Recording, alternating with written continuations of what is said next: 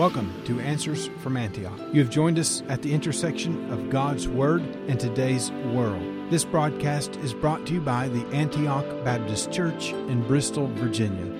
Join us as we examine information that impacts the church, the Christian, and the Christian home. Hello, everyone. Thanks so very much for being with me and letting me have a little time with you on this Thanksgiving Eve. If I'm looking at the calendar correctly, here we are on the Wednesday, the day before Thanksgiving, and you're with me and I'm with you for just a few minutes. Glad we're there together. Let me share with you some more wonderful information about the faith and the thankfulness of our founding fathers. We've been dedicating this week to that, and of course the Word of God, which always reminds us to be thankful. David, throughout the Psalms, is thankful over and over and over again. The writings of the Apostle Paul, thankful. Our Lord Jesus Christ, giving thanks himself before they had their Last Supper, says he thanked God for the bread, he thanked God for the wine. He was a thankful Savior. Isn't that amazing? I said a thankful Savior. Here in the human body, God himself offering thanksgiving and praise to the Father, and how that is certainly an inspiration and instruction to us, and no doubt God the Holy Ghost within each and every believer is that thankful power and presence in you that always tells you and I, give thanks. In everything, give thanks. Wherever, whenever, whatever. Be a grateful, thankful people. One thing I believe it's lacking in America is the gratitude and the attitude of gratitude, as someone has said, and certainly I believe that's correct. But Psalm 136, I'm back there again today. Oh, give thanks unto the Lord, for he is good, for his mercy endures forever. Oh, give thanks unto the God of gods, for his mercy endures forever. Oh, give thanks to the Lord of lords, for his mercy endures forever. There in verse 1, give thanks unto the Lord, Jehovah, for he is good. Give thanks unto the God of all gods, our God, the only true and living God, Elohim, God, the covenant-keeping God. Give thanks to the Lord, the master of all masters. Can we say the prime minister of all prime ministers, the king of all kings, the president of all presidents? That's our Lord. His mercy endures forever. Certainly, give thanks, give thanks, give thanks. We see this. And our founding fathers, if you've been with me this week, you realize how thankful they were as well. From the very first of the Pilgrim Fathers, we've been looking at the first Thanksgiving. We'll continue doing that today and in tomorrow's program as well, sharing some great history here.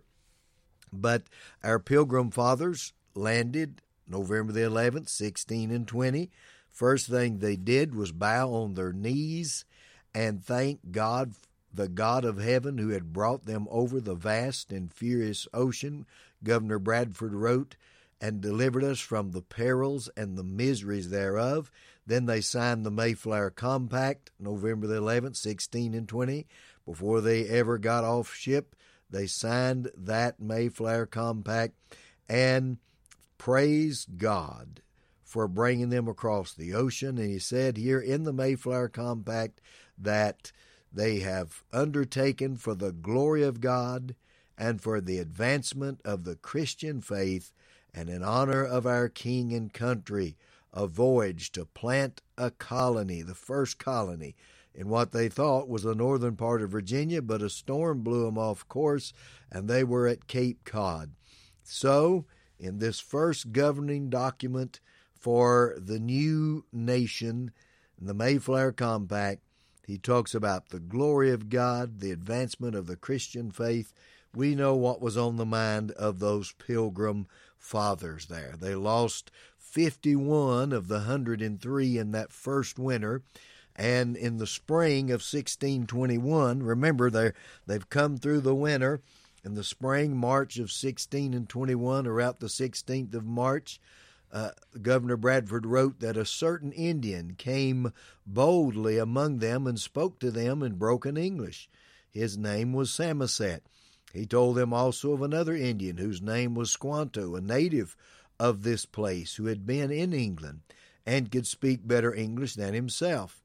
And he said 4 or 5 days after that, which would have been around the 20th of March, 16 and 21, Squanto came in to the group of settlers and continued with them and was their interpreter and was a special instrument sent of God. I quote there from the writings of Governor Bradford, the first governor.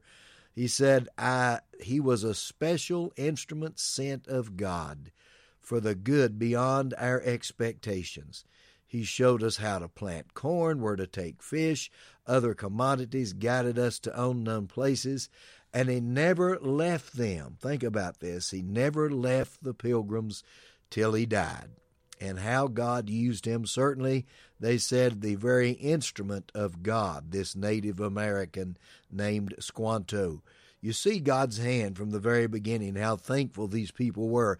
And by the way, in the fall of 16 and 21, we don't know the exact date, but somewhere between September and November, or during that time, it was in the harvest times, they had their, what very well could be the first Thanksgiving after the 16 and 20, November the 11th, where they knelt and prayed. They had their Thanksgiving. They had a meal with the Native Americans that came in there, and the pilgrims. They just had 52 or 3 of them left. Remember, 51 had died in that first winter, and they had a meal there and a harvest celebration. They called it. That was in that time frame of the fall of 16 and 21. The Native Americans outnumbered them by 8 to 1 or 10 to 1, and because so many of the pilgrims had died that first winter, and they had a wonderful meal together, and that was in the fall of 16 and 21.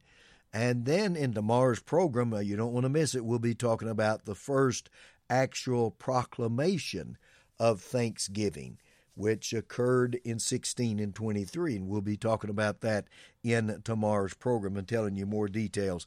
But certainly you see the thankfulness and the gratitude of our Pilgrim Fathers. You see that thankfulness and gratitude of how God sent the Native Americans among them, and without them they couldn't have survived. God ordained it all.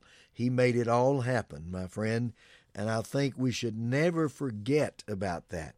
Now, since that time, most all of our presidents in the past, the presidents here of America, every one of them had proclamations of thanksgiving and praise and how they were thankful to the true and living God, the only true and living God, Jehovah God, who, Psalm 136, give thanks unto the Lord, capital L, capital O, capital R, capital D, Jehovah, for he is good, for his mercy endures forever.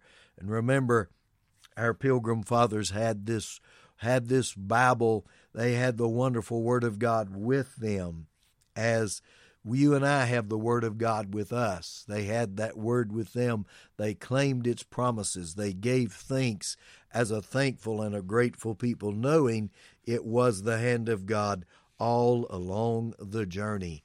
And we realize that as well. Hey, listen, we look forward to having you here in our services this Sunday. Come and be with us Sunday morning at 10 for Bible study, Sunday morning worship at 11, and a special Thanksgiving service we've planned, Thanksgiving tribute of song and message on Sunday morning. So don't miss that here at Antioch. And visit our podcast platforms, all of the podcast platforms. You can go there and find our podcast. You can visit our website. The announcer will tell more about that in just a moment. It's been great to be with you today. Join us tomorrow for Thanksgiving. Thank you for joining us today. We encourage you to visit our website at antiochbristol.com. There you will find many ways to contact us and connect with us. and so much more. Until next time, stand firm in Jesus' truth.